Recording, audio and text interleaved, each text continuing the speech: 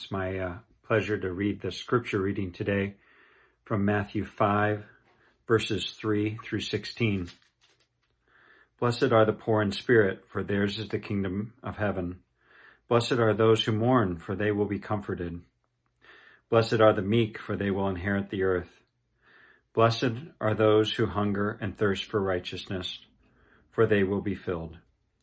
Blessed are the merciful, for they will be shown mercy. Blessed are the pure in heart, for they will see God. Blessed are the peacemakers, for they will be called sons of God. Blessed are those who are persecuted because of righteousness, for theirs is the kingdom of heaven.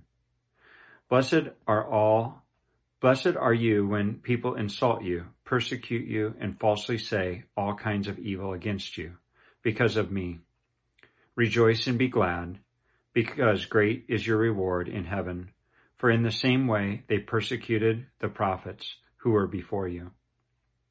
You are the salt of the earth, but if the salt loses its saltiness, how can it be made salty again? It is no longer good for anything except to be thrown out and trampled by men. You are the light of the world. A city on a hill cannot be hidden.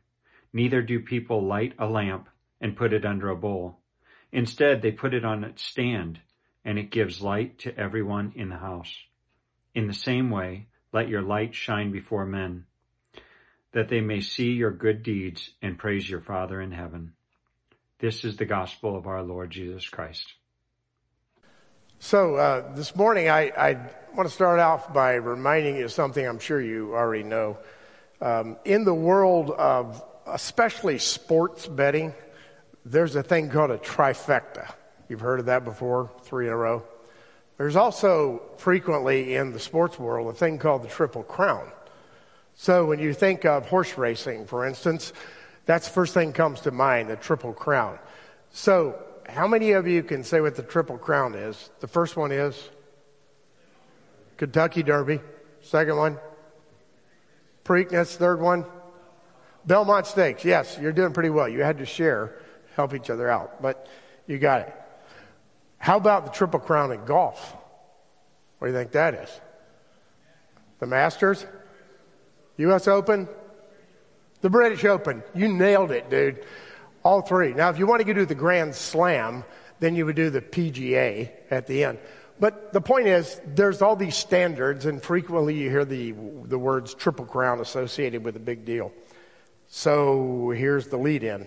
I'm not just talking about sports. It's an image. What do you think the Triple Crown of the New Testament is? I've never heard it designated as such, but if you were going to pick 3 items from the New Testament, what would you call the Triple Crown of the New Testament? I'll tell you what I would call the Triple Crown of the New Testament. I would call it the Lord's Prayer, 1 Corinthians 13, passage on love, and the Beatitudes. That'd be my Triple Crown. Now, if you want to know what the Triple Crown in the whole Bible is, you probably have to include Psalm 23, right? Because everybody knows that. But today we're going to focus on one part of my Triple Crown, which is the Beatitudes. And the focus of the Beatitudes this morning is going to be about the kingdom of God. Here's what happens in the Beatitudes. The Beatitudes acknowledge right up front 2 kingdoms. It doesn't say it in so many words, but that's what it acknowledges. There is the kingdom of God, and there is the kingdom of the world.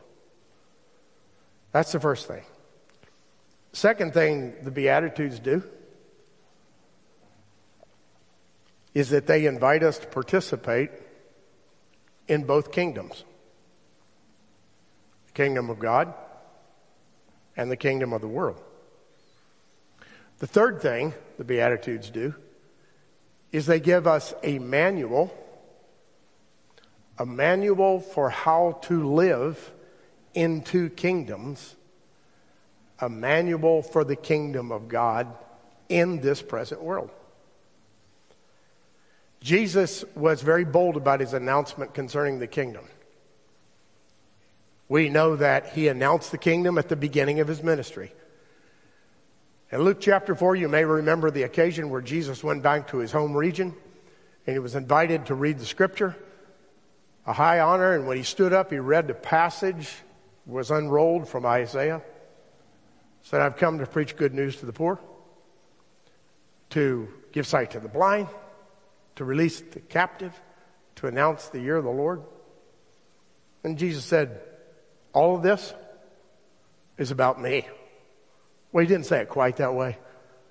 What he said is, what you have just heard is now in front of you. The kingdom is here. I'm announcing it. I have come to do these things. He was very bold. You know, one of the reasons that Jesus was so bold, it's because people are anticipating the kingdom. So anybody who was living in first century Palestine who was Jewish in their heritage would constantly have been asking the question, where's the kingdom of God? When's the kingdom coming? And we might not go outside and walk down the street and expect that everybody's asking that question, but Jesus could assume that. Everybody was asking that question. Where's the kingdom of God? And Jesus walked into the crowd and said, it's right here. Walk with me. You'll experience the kingdom of God. And then the Beatitudes. The manual for experiencing the kingdom of God. So let me be a little bit snarky for a moment with the Bible. Okay? Here's what I want to say. The poor are not blessed. When's the last time you heard that? What you hear is blessings to those who have a lot and get more. The poor are blessed. Second thing, the meek don't inherit the earth. Seriously, they don't. It's the arrogant, the ruthless, the powerful, the people I grew up around at a distance in South Florida, where the Gold Coast was owned by the rich and the famous, and they built new condominiums every year. That's who was inheriting the earth. And those who hunger and thirst after righteousness will be filled. Sorry for my cynicism, but those are not the people who get filled up in this world. It's the people who are rich. It's the people who can get anything they want. They get filled up. And the merciful, they will receive mercy? No. The ones that get mercy are those who fight for themselves, who go to court, crush their opponents, who get off the hook because they're wealthy and powerful and influential. Those are the ones that get mercy. It's always been that way, not just today. So when I hear these words, I have to wonder, is that what was going through their mind? Maybe they were thinking to themselves, the peacemakers are the blessed ones. It's not my experience. My experience is those who are vengeful and have an enemies list and who strike back harder than their enemies. Those are the ones living the good life. See, the invitation to enter the kingdom of God, which is part of the Beatitudes, is this: enter a perspective that is a world upside down. Step with me into a reality that doesn't make any sense according to your senses. When you look around, you don't see it. You see everything else. Step into that kingdom with me and follow me. And first, you'll begin to understand it. And second, you will inherit it. Because the upside down world I'm asking you to enter into is a world where appearance, worldly appearance, is just an illusion. There's something else behind it. So how can this be possible? How is it possible to enter this world, to follow this manual of the Beatitudes, to experience the kingdom of God, to see things differently, to realize that if you're poor in spirit, you're the blessed one. If you're a peacemaker, you're the blessed one. How do you get there? First, you have to accept an alternate universe. You have to actually believe that there's an alternate reality all around you. One that's invisible. One where all the blessings are not achieved in the moment or even in your lifetime. You have to enter a parallel kingdom and an alternate reality. You have to believe that what you see is not all there is to reality. And when you do, you're in a dangerous position. I'm not saying don't do it. I'm saying we got to do it. But when we do it, there's a huge danger. What's the danger? Among other things, we're only one step away from reinterpreting reality in the most bizarre fashion. We're one step away from denying scientific facts and the facts of history. Because we know better. We live in an alternate reality. And we're one step away from embracing in a wholesale manner outrageous conspiracy theories. We're right on the edge of it. You see, my friends, truth is a razor's edge. And if you're not careful on a razor's edge, you're going to fall from one side or the other. And it's easy to fall into that crazy, bizarre reality.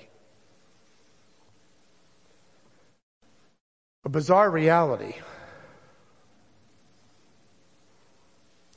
that I've heard named that the COVID vaccine is the mark of the beast.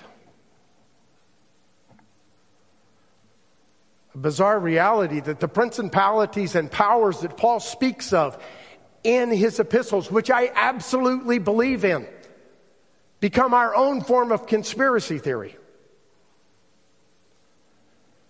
There is the possibility of losing our balance when we enter into this legitimate, invisible kingdom of God. In order for this to work, we have to accept the invisible kingdom of God and not be led around by other forces, but led around only by the kingdom of God. And in order to do that, we must understand that the rewards spoken of in this passage are not necessarily our experience of reality yesterday, today, or tomorrow.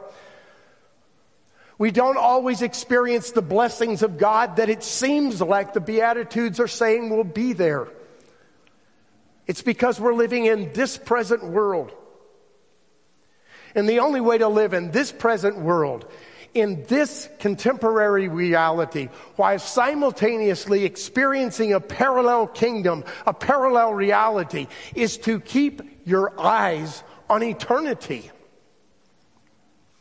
Listen how many times in the Beatitudes and in the teachings of Jesus in effect says you won't understand this unless you bring in this notion of eternity.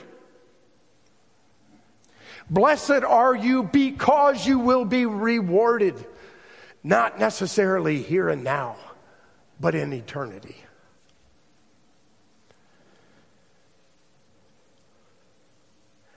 You must believe, in order for this to work, that if you hunger and thirst for righteousness, you'll be filled.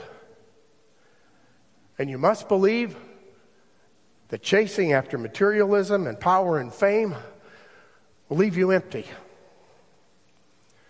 You must also believe that to enter into this world, this reality, this parallel kingdom, means that you must function with humility. You don't enter into the parallel reality and function arrogantly, like you know more than the rest of the people in the world. You enter this reality and you function with humility, knowing full well that all the rewards that you hope for will not be experienced, and you'll look foolish in the eyes of the world. You know what we do? We vacillate between arrogance and shame. And neither of those are places for the kingdom of God. The place for the citizens of the kingdom of God is to live humbly according to the mandates of Jesus and experience the reality that He promises will be here now, and He promises will be completely fulfilled in the future. And that takes patience and humility. What's the nature of this invitation? Well, it's not to be a zealot like Peter and some of the other disciples were. It's not to enter a parallel kingdom and try to overthrow a current one. It's not to walk with Jesus and then proclaim that you're going to overthrow the government.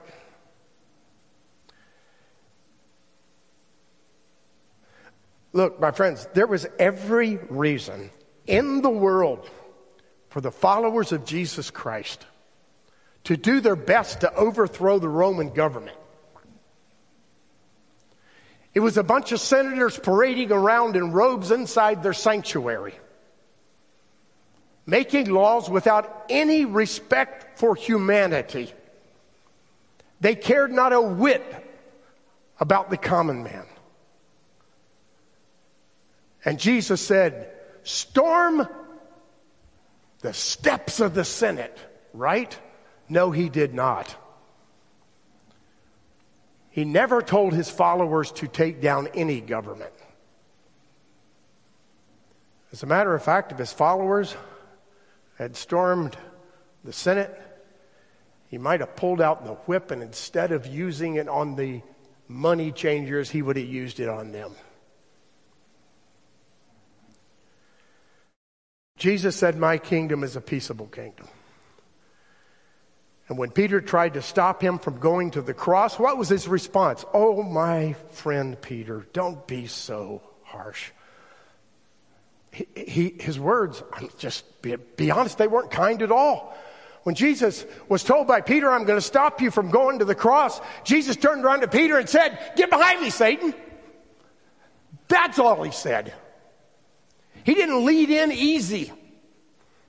He didn't tell him, I understand your heart, but you don't understand reality. He just said, shut up already. That's not me.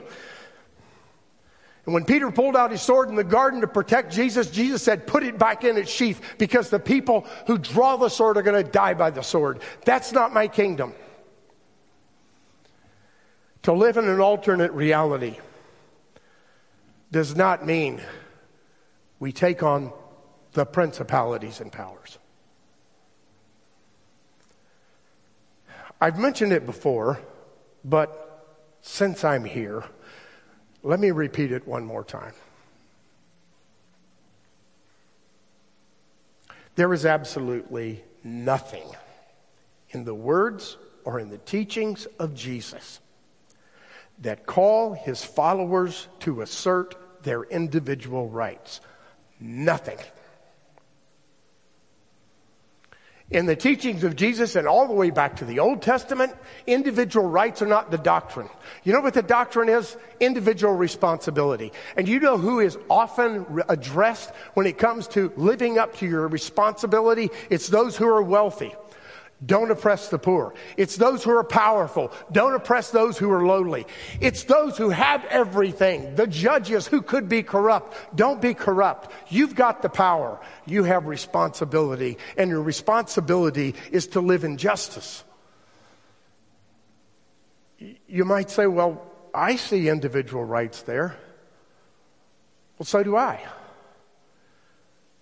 The poor shouldn't be oppressed. But who is addressed? The poor? To take up arms? The disenfranchised? To overthrow? No. The power brokers. Those are the ones addressed. So what are Christ followers actually called to do then? Well, first they're called to worship God and God alone. I think the chief sin of the Old Testament, perhaps the chief sin of the human condition, is idolatry. It's to hold up something as God that is not. Perhaps it's to hold up an idea. Or perhaps it's to hold up a person. We're often asking ourselves, what is our idol? We're instructed to follow God and God alone, and to never fly the flag of another. We're instructed as kingdom Christ followers to love our neighbors. And as you remember from the story of the Good Samaritan, when asked, who is my neighbor? Jesus basically said everybody. All humanity.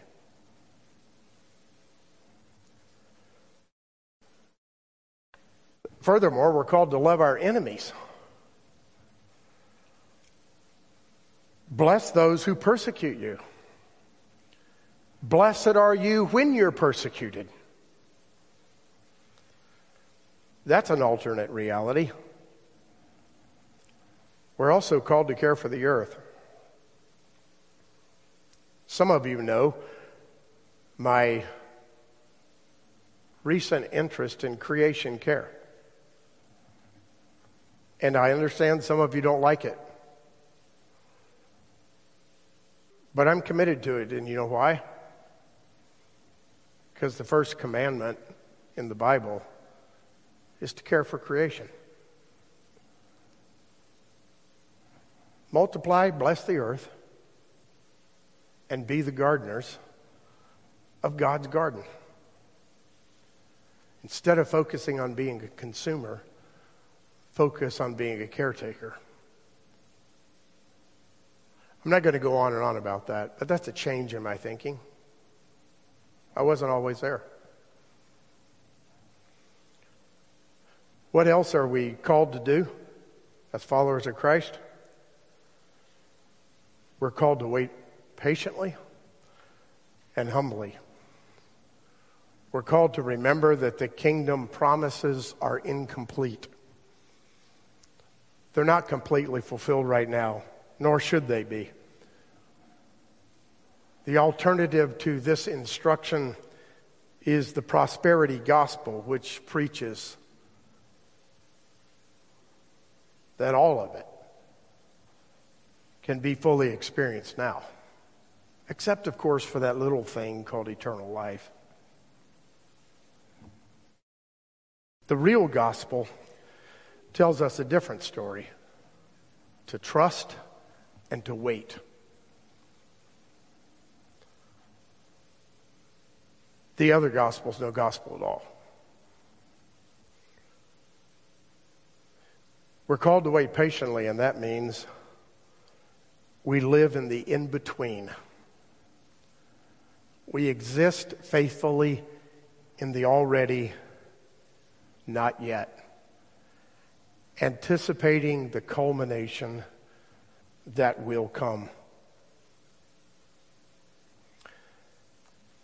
And finally, as we wait, we rejoice. Sometimes when we're done singing, whether the band or just even a solo, I think to myself, what's left to be said? That's what we're supposed to do. We're supposed to, as the hymn said that we sang with the band, we're supposed to rejoice that the Lord is King. Your Lord and King adore. Rejoice, give thanks, and praise forevermore.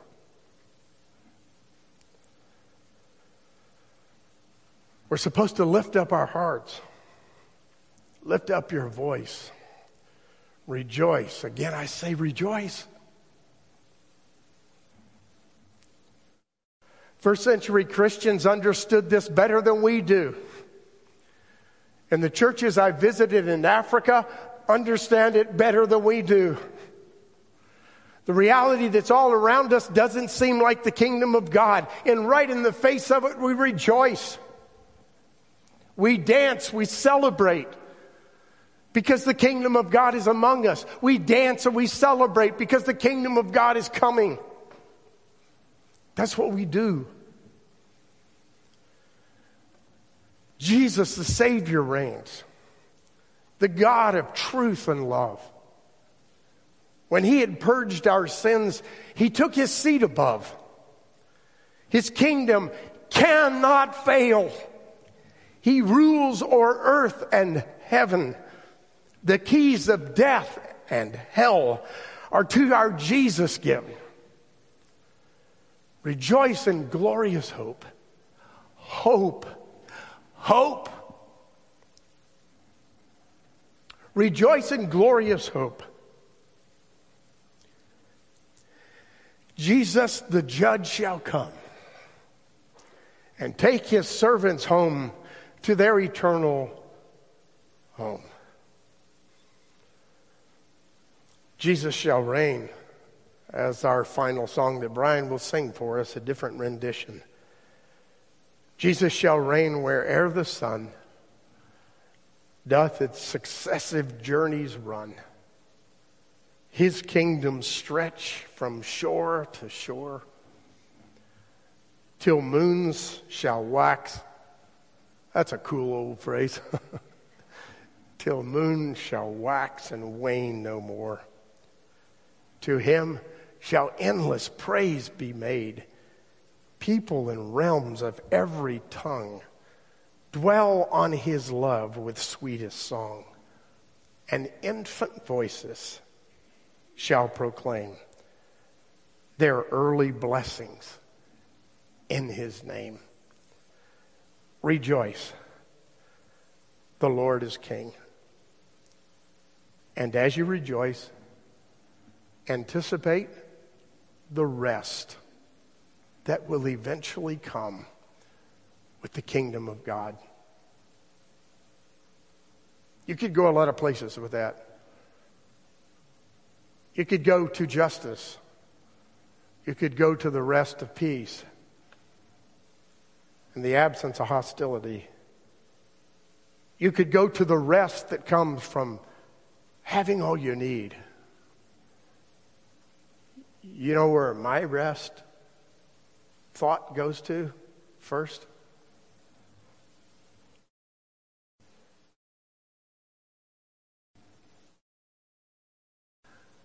I think about the future kingdom.